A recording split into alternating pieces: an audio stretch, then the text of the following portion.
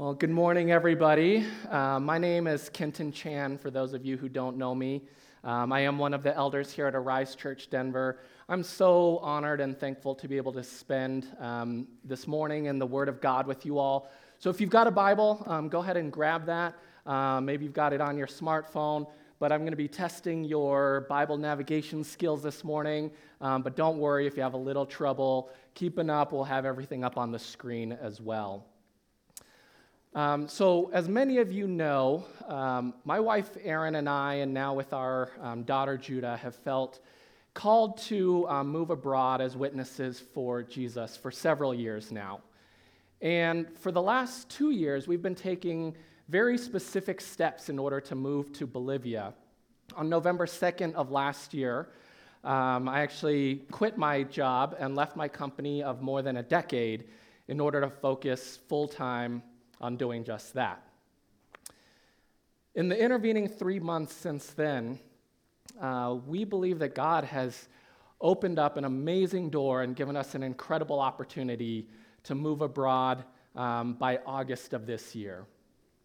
But it's to another country in North Africa.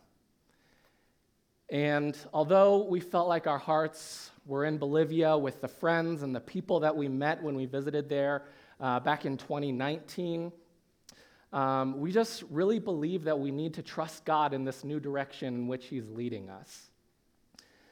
And if you're here with us in person today, there's more information about that on the handout that was on your chairs when you arrived this morning. If you're joining us online this morning or later in the week and you'd like to learn more about that, please reach out to me or Aaron directly, or Pastor Matt and Pastor Sawyer can also get you in touch with us.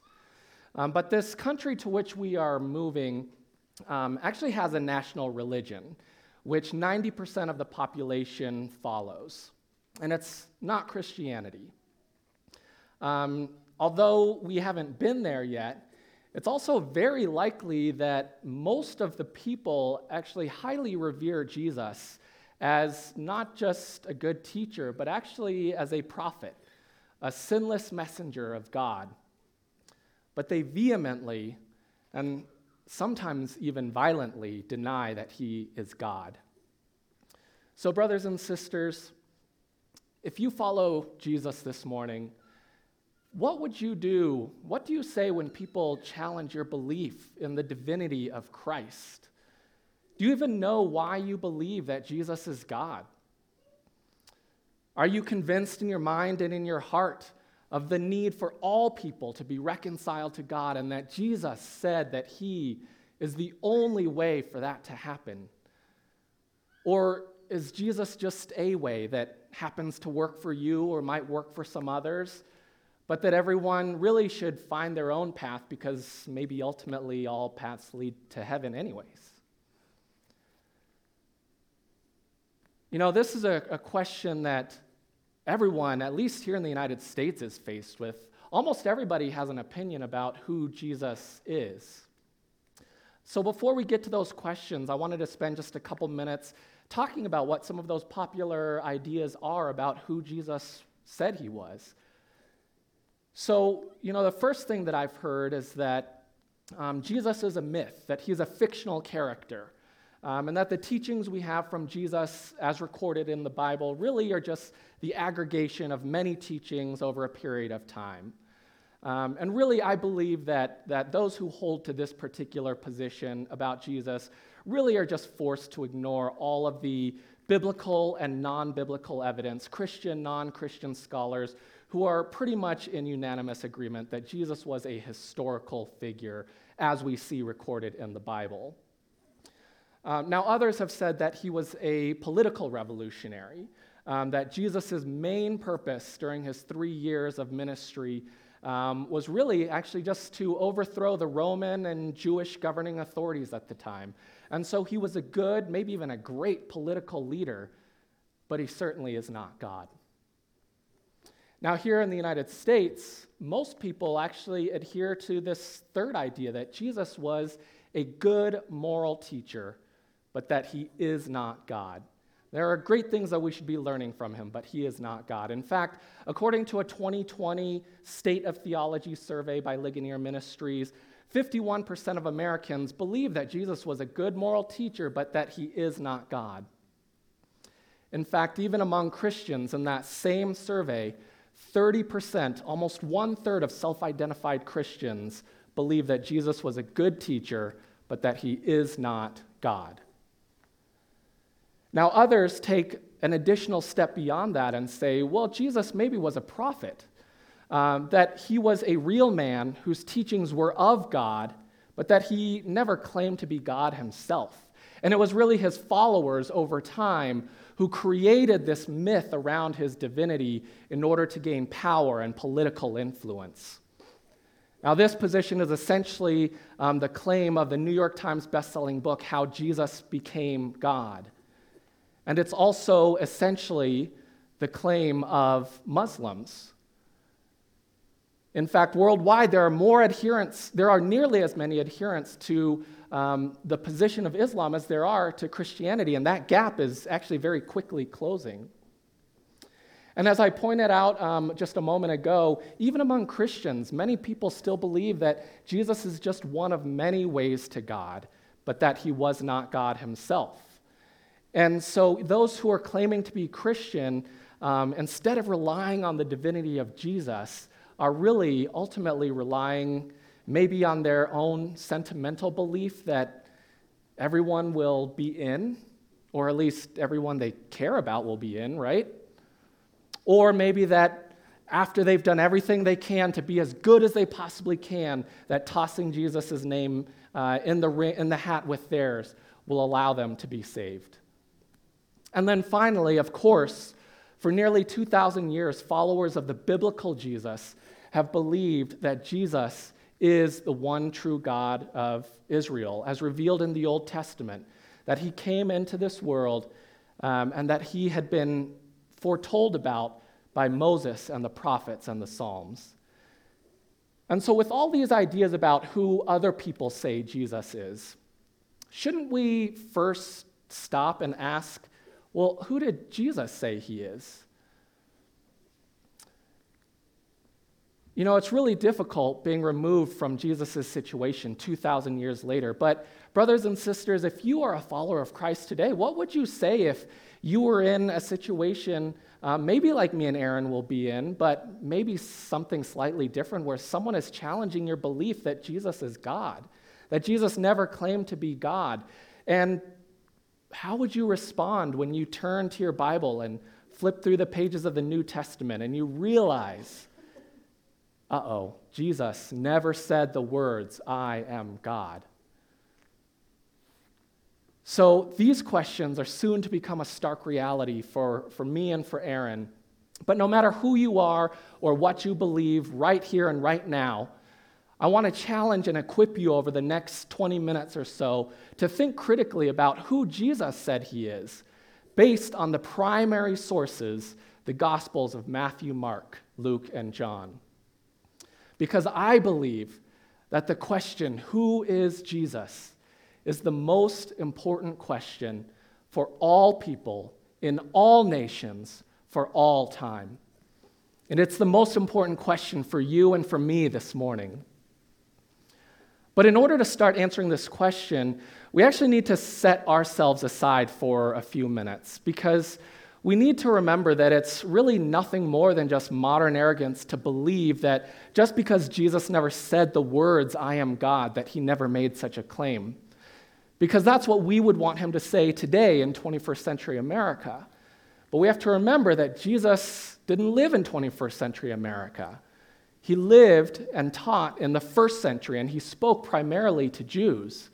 And the words that we have recorded in the Bible were written primarily to Jews and Gentiles living under the Roman Empire. And so their worldview, their cultural beliefs, the way that they understood the world and ideas was different than we understand them. So who did Jesus say he is? Well, we're going to look at 3 specific passages this morning, and we're going to see that in these passages and many others throughout the New Testament, to those who heard Jesus, it was clear that he was claiming to be God. So if you would, turn in your Bibles with me to our first passage in Matthew chapter 9, and we're going to look at verses 2 through 8.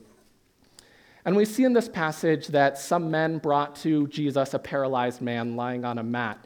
In Mark and Luke, we actually see that so many people had gathered in this house that there was no room for anyone else to fit in there, and these friends actually had to climb up to the roof and dig a hole in order to lower their friend to Jesus on the mat. And when Jesus saw their faith, he said to them, "Take heart, son, your sins are forgiven." And at this, some of the teachers of the law said to themselves, "This fellow is blaspheming." Knowing their thoughts, Jesus said, "Why do you entertain evil thoughts in your hearts? Which is easier, to say your sins are forgiven, or to say get up and walk? But I want you to know that the Son of Man has authority on earth to forgive sins." So he said to the paralyzed man, "Get up, take your mat, and go home." Then the man got up and went home.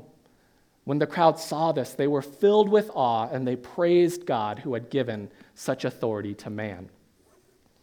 So notice in verse 3 that the teachers of the law, these would be like the Pharisees and the scribes, who knew the Torah, the books of the Old Testament that we call it today, they accused Jesus of blasphemy. Now, we don't really use this word blasphemy very often today, and when we do, it's certainly not with the same connotation as a first century Jew, but essentially blasphemy, if you're a first century Jewish person, really has to do with blaspheming the name of God. And not just any God, because remember, they lived among other nations that worshiped other idols and gods. In fact, even Caesar at the time called himself the Son of God because his father before him had claimed to be God. But blasphemy would have been specifically defiling the name of Yahweh, the one true God of Israel. And so, what had Jesus said that made the teachers of the law accuse him of blasphemy? Well, back in verse 2, Jesus says your sins are forgiven. Now, we need to understand this a little bit better because that doesn't really seem like blasphemy to you and to me. But let's pause and think a little bit about the idea of sins and forgiveness. Because let's say that I were to offend you by the things that I say or something I did. Maybe I take something that belongs to you. As the offended person, you're the only one who has the right to forgive me. There may be other authorities involved who might be able to dole out consequences or judgment, but forgiveness, we know, is much more than just consequences and judgment. Forgiveness is about the healing of a relationship. When I offend you, it is your prerogative and only your prerogative to forgive me for that offense against you and begin the process of healing that relationship. And to a first century Jew, that's the perspective they might have been coming at this from. Because when we turn back to the Old Testament and look at Psalm 51, we see in this psalm of repentance, when King David was repenting of his sin, he had committed adultery with Bathsheba, and not only that, had then proceeded to have her husband murdered so that he could make her his wife. David pens this psalm to share and show us something about God's character and the nature of forgiveness. And he says, I know my transgressions, and my sin is always before me. Against you, you only have I sinned and done what is evil in your sight, so you are right in your verdict and justified when you judge. And so obviously, David's actions and his sin had earthly consequences to his relationships. But what we see about the character of God and the nature of sin is that ultimately all sin is an offense against God. And that is why the teachers of the law were accusing Jesus of blasphemy. Because by saying your sins are forgiven to this man who it seems like Jesus had probably never met before, Jesus is claiming the right and the authority to forgive sins. And so the first point that I want you to take away from this passage in Matthew, when we look at verse 6, is that Jesus says, I want you to know that the Son of Man has authority on earth to forgive sins. And we're going to actually come back to this title, Son of Man, but just know that this was actually Jesus' preferred title for himself throughout his ministry. So Jesus says to the teachers of the law who are accusing him of blasphemy that what's easier, right? To say that I forgive you of your sins for which there is no visible proof, or to say get up and walk, at which the people who are packed into this house are going to expect either that the man get up and walk or that Jesus is a liar, right? And so Jesus gives the people a visible sign of his claim to forgive the man of his sins and says, not only are your sins forgiven, but now so that everyone and you would know that my words are true, I want you to get up and walk. And he walked. And so if we look back at, again, in the Old Testament, in Isaiah chapter 43, you don't necessarily need to turn there. We'll be here just real quickly. We're reminded again of the God of Israel, Yahweh, who says, I, even I, am he who blots out your transgressions for my own sake and remembers your sins no more. So the point that we learn from this interaction in Matthew chapter 9 is that Jesus said that he is the one who has the right and the power to forgive sins, and then he proved it. Now, the second passage that we want to look at today is going to be a passage from John chapter 8. And again, we see another interaction where Jesus is talking with the Pharisees. And in verse 53 of John chapter 8, the Pharisees, in response to Jesus saying that whoever believes in me will never pass away, the Pharisees of the law, again, the teachers of the Torah, are saying to Jesus, are you greater than our father Abraham? He died, and so did the prophets. Who do you think you are? And Jesus replied, if I glorify myself, my glory means nothing. My Father, whom you claim as your God, is the one who glorifies me. Though you do not know him, I know him. If I said I did not, I would be a liar like you. But I do know him and obey his word. Your father Abraham rejoiced at the thought of seeing my day. He saw it and was glad. And so the Pharisees question Jesus, and they ask him this question, who do you think you are? Which is the same question that is before you and me this morning. Who do you think you are? And in response, Jesus says, my Father, whom you claim as your God, is the one who glorifies me. So again, remember, we're starting to think this morning from the perspective of a first century Jew. When we think about the glory of God, we might have thought back to a passage again from Isaiah chapter 42, verse 8, where Yahweh says, I am the Lord. This is the God of Israel speaking. That is my name. I will not yield my glory to another or my praise to idols. So it would have been unthinkable as a first century Jew hearing Jesus to claim that God would give him glory. Of course, the nations around Israel, even today, around us, and even this morning from you and from me, we yield our glory. We give glory to all sorts of gods and idols. Yeah, we may not necessarily bow down to idols of wood and stone and metal anymore, or as often, but we yield glory to our money and our jobs and our family. But what Isaiah is teaching us in this prophecy is that God is not like you and me. He cannot yield his glory to another, because to yield his glory to another is to elevate that other to his status, and that just cannot happen. And so let's turn back to John and continue just a little bit further in this passage. As the Pharisees respond, they say, you are not yet 50 years old, they said to him. Remember, Jesus had just said, Abraham saw my day and rejoiced in it. And you have seen Abraham? Very truly I tell you, Jesus answered, before Abraham was born, I am. This is a little bit of a weird statement from Jesus, right? It seems like he trailed off or forgot to end his sentence. Or at least that he doesn't even understand how tenses work, right? Because what we would expect him to say is, before Abraham was born, I was something. I was God, right? Jesus, this is your opportunity. But he says, before Abraham was born, I am. And notice the response from the Pharisees and the people. At this, they picked up stones to stone him. But Jesus hid himself, slipping away from the temple grounds. And so stoning, of course, doesn't really happen, at least not in the United States today. But stoning, remember, was the prescribed punishment for actually several offenses, according to the Old Testament. It would have been the offense for being caught in the act of adultery, for example. But Jesus clearly had not been caught in the act of adultery.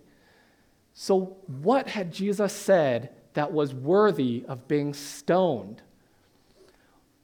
Well, if you're a first century Jew, this statement, I am, would have clearly brought you back to Exodus chapter 3, one of the most memorable stories for all of Israel.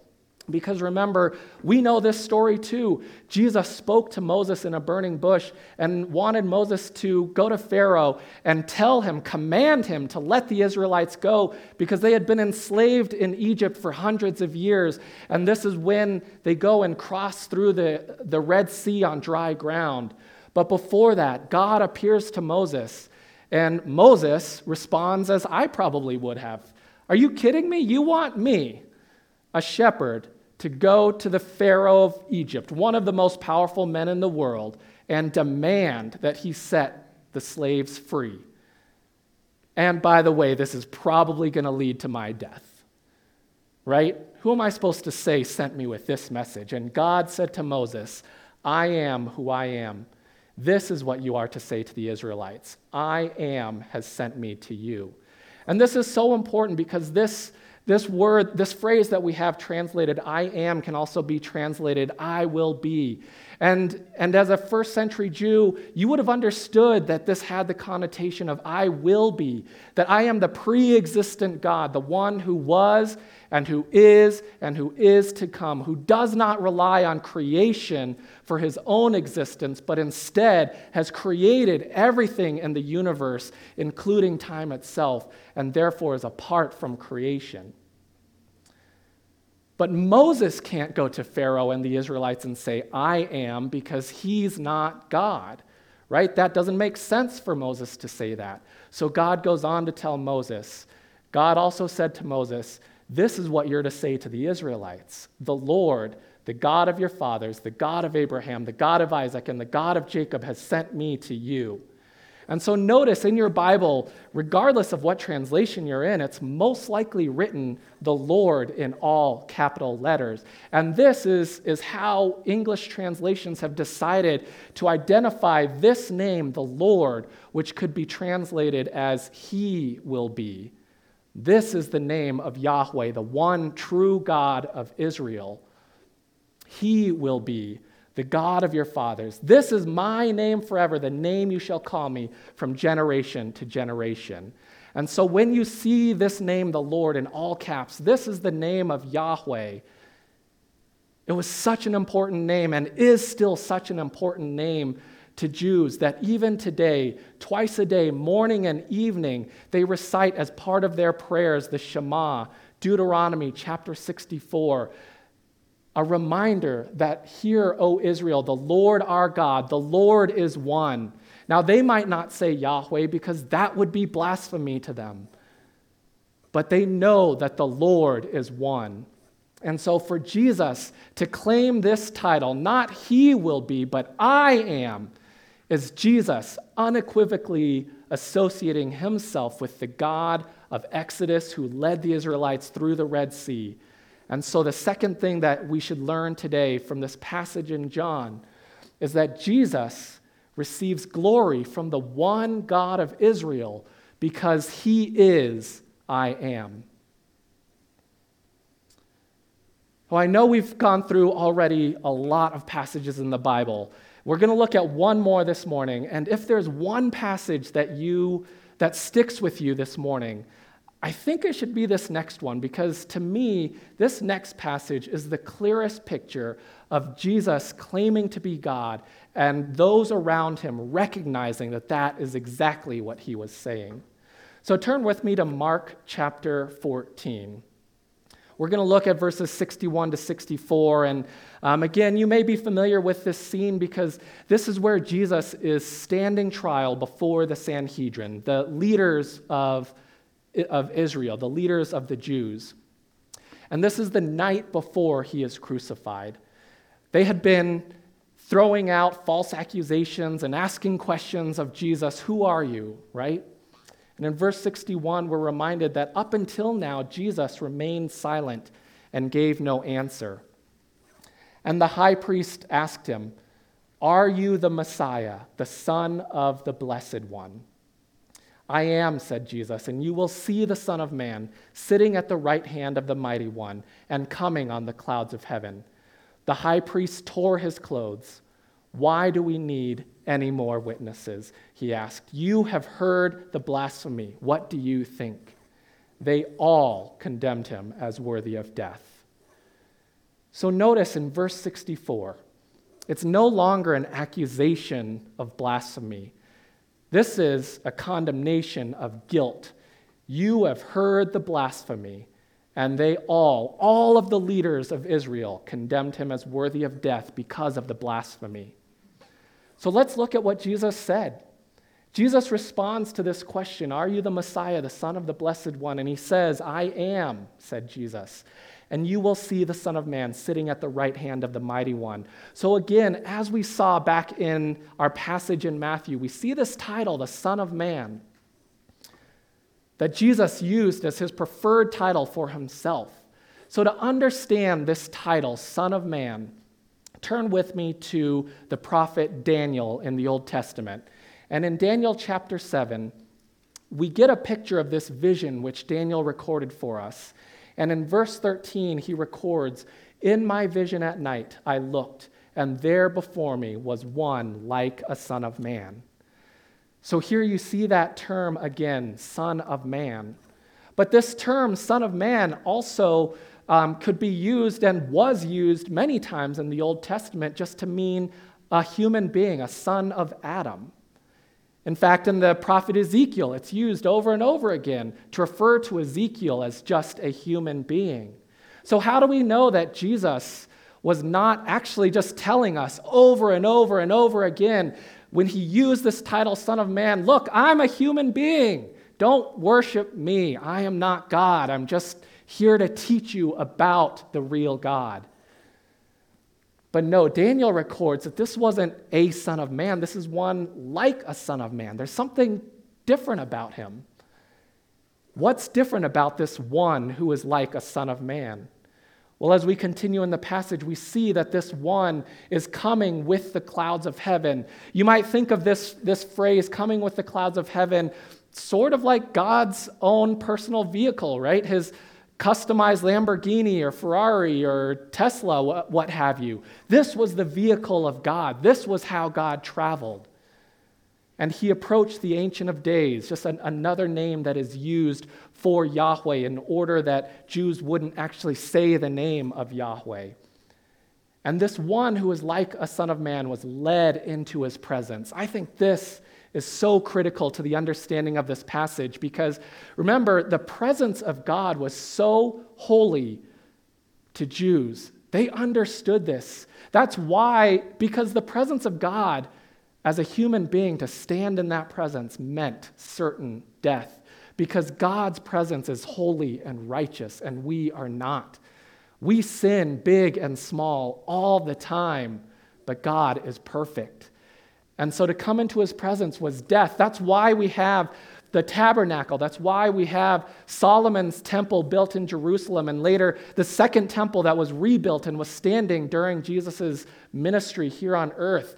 This gave us a picture of the Holy of Holies, the most holy place in the tabernacle, in the temple where the presence of God resided and the presence of God intersected with our world. But no human being could go into that presence except the high priest under very specific circumstances as laid out by God. But this one who is like a son of man not only is led into his presence and isn't immediately killed, he was given authority, glory, and sovereign power. All nations and peoples of every language worshiped him. His dominion, his governing power, his authority is an everlasting dominion that will not pass away, and his kingdom is one that will never be destroyed. All of these attributes being ascribed to this one who is like a son of man, but these attributes belong only to the one true God of Israel, the God of creation, Yahweh. And so, as we continue looking at what we're supposed to learn from this, you might ask, hang on a second, we're talking about one passage in Daniel where we have one like a son of man. How do we know that this is the passage Jesus is referring to when he calls himself the Son of Man? And the reason we know that is because Jesus himself defined for us what he meant when he used that title for himself. Let's turn back to the book of Mark. We're going to look quickly at chapter 13. We're not going to hang out here, but you'll notice that Jesus, talking about himself and the Messiah, says, at that time, people will see the Son of Man coming in clouds with great power and glory, and he will send his angels and gather his elect from the four winds and from the ends of the earth to the ends of the heavens. So you see the same imagery in Mark chapter 13 and from Jesus himself, referring back to Daniel chapter 7. So Jesus is not calling himself a mere human being or son of Adam. He is calling himself the Son of Man. And what I want us to learn from this passage is that Jesus is the Son of Man who rules with the glory and power of Yahweh. So, from the perspective of a first century Jew, when you read the Gospels of Matthew, Mark, Luke, and John, and you think about what it would have been like if I were in his presence at that time, it would have been crystal clear what Jesus said about himself. And Jesus said, he is not just good, he is God. Jesus is not just good, he is God. So what, you might be asking? What if I do believe and have been convinced that Jesus claimed to be God? A lot of people claim to be God, right? A lot of people have a God complex, even in our nation today, right? I don't think we should believe everyone that claims to be God. In fact, I think it's a good idea to believe that most people who claim to be God are either arrogant liars or raving lunatics, to paraphrase C.S. Lewis. So what's different about Jesus' claim? Well, what's different about Jesus is not only did he say that he is God, he proved it. Because just like we saw in the passage from Matthew, Jesus knew that the people around him who heard his ministry would want and desire a visible sign of this claim that otherwise cannot really be proven, at least not on this side of heaven. And he knew that that's a proof that you and I would want, even today, 2,000 years later. And so 3 times in the Gospel of Mark, we see Jesus telling us what that visible sign will be. And he predicts that he will suffer at the hands of the authorities. He will be beaten and abused for no reason, that he will be crucified and hung on a cross and die the most excruciating death known to man, and that 3 days later, he would rise from the grave in order to prove his power over sin and death. Yes, he did that, but also to give you and me a visible sign that his words are to be believed. So, brothers and sisters, I encourage you this morning, if you follow Jesus, to know and to love this doctrine. Yes, it's a doctrine, but it's not some boring old theology that we recite only when we're in church. But it's something that we need to live by, something that needs to become part of our life the North Star of our life, so that we can respond to those around us who say that Jesus is anything less than God. Because to deny that Jesus is God is to undercut his sacrifice on the cross. Because as we saw in Matthew, who but God alone has the right to forgive us for our sins? To deny that Jesus is God is to deny the very words of our Savior. And to deny sharing this truth with your loved ones, with your friends, even with your coworkers and your neighbors, is to leave them for dead in their sins. And I ask you, brothers and sisters, is that loving? Just because it might be an uncomfortable conversation? You know, as I was preparing for this message, I came across a poem that I wanted to share with you this morning by John Newton. And many of you may be familiar with John Newton's other slightly more famous work, Amazing Grace, right? One of the most famous hymns of all time. But in this poem, What Think Ye of Christ, I think John Newton just so vividly portrays the importance of thinking rightly about Jesus Christ. And he writes, "What think you of Christ is the test. To try both your state and your scheme. You cannot be right in the rest unless you think rightly of him. As Jesus appears in your view, as he is beloved or not, so God is disposed to you. And mercy or wrath are your lot. Some take him a creature to be, a man or an angel at most. Sure, these have not feelings like me, nor know themselves wretched and lost. So guilty, so helpless am I. I durst not confide in his blood, nor on his protection rely, unless I were sure he is God. Some call him a savior in word, but mix their own words with his plan, and hope he his help will afford. When they have done all that they can, if doings prove rather too light, a little they own they may fail. They purpose to make up full weight by casting his name in the scale. Some style him the pearl of great price and say he's the fountain of joys, yet feed upon folly and vice, and cleave to the world and its toys. Like Judas, the Savior they kiss, and while they salute him, betray. Ah, what will profession like this avail in his terrible day? If asked, what of Jesus I think, though still my best thoughts are but poor, I say he's my meat and my drink, my life and my strength and my store, my shepherd, my husband, my friend, my Savior from sin and from thrall, my hope from beginning to end, my portion, my Lord, and my all." So some of you may be here with us this morning or joining us online today or later this week, and maybe you're not convinced that Jesus claimed to be God. And if this has been an intellectual barrier for you, then I encourage you to exercise your God-given intellect and investigate the evidence, not just for the divinity of Christ, but also for his death and resurrection, because on these three pillars stand the truth about who Jesus claimed to be.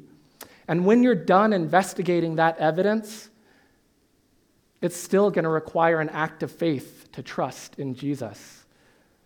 Because there is no purely intellectual route to God or away from him. No one can give you tangible proof about the exclusive claims of Jesus, just as you cannot provide tangible proof to the contrary. But I promise you that if you sincerely study the evidence and seek the most likely verdict, the verdict that makes the most coherent sense of all of the evidence about Jesus' life, death, and resurrection, then God will be faithful and he will open your eyes and your heart to a restored relationship with him and transform your life, offering you forgiveness from sin, yes, but so much more than that, an eternal life in which he will ultimately glorify us and you will rule with him as kings and queens. And maybe you're with us this morning, and for the first time in your life, you do believe that Jesus is God. And you believe that Jesus did die for your sins and for the sins of the world, and that 3 days later, he rose from that grave in order to prove his power over sin and death, and in order to invite you into a restored relationship with him through Jesus Christ in the power of the Holy Spirit. And if that's you this morning, then I invite you to say this prayer with me. Now, this prayer, there's nothing special about it. It's not magical, but it's a confession that you believe that Jesus is Lord. And so, dear God, thank you for loving me. I am a sinner. I have not honored Jesus as Lord. I have put myself and the things of this world in your rightful place. I need a Savior. Forgive me, save me. I declare now that Jesus is Lord.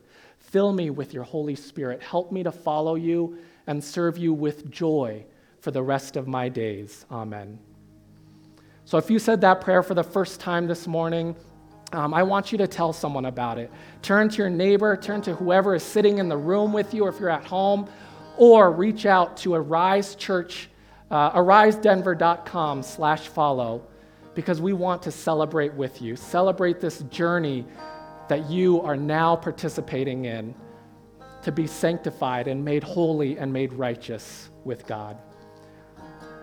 So would the rest of you please pray with me as we sing a new song today, recognizing that Jesus is the King of Kings. Heavenly Father, we are in awe that you would not just send a messenger to tell us and to show us that you love us, but that you came yourself to show us that love. Father, help us to love the idea, the truth that your Son, Jesus Christ, is God, and that through him we have been reconciled to you. Father, I pray that this truth would permeate our lives, that we would share this truth with those in our lives, our mom or dad, sister or brother, friends, neighbors, that more and more people would be brought into that healed relationship with you. We thank you for extending forgiveness to us. We pray all this in the precious and holy name of Jesus Christ, our Lord. Amen.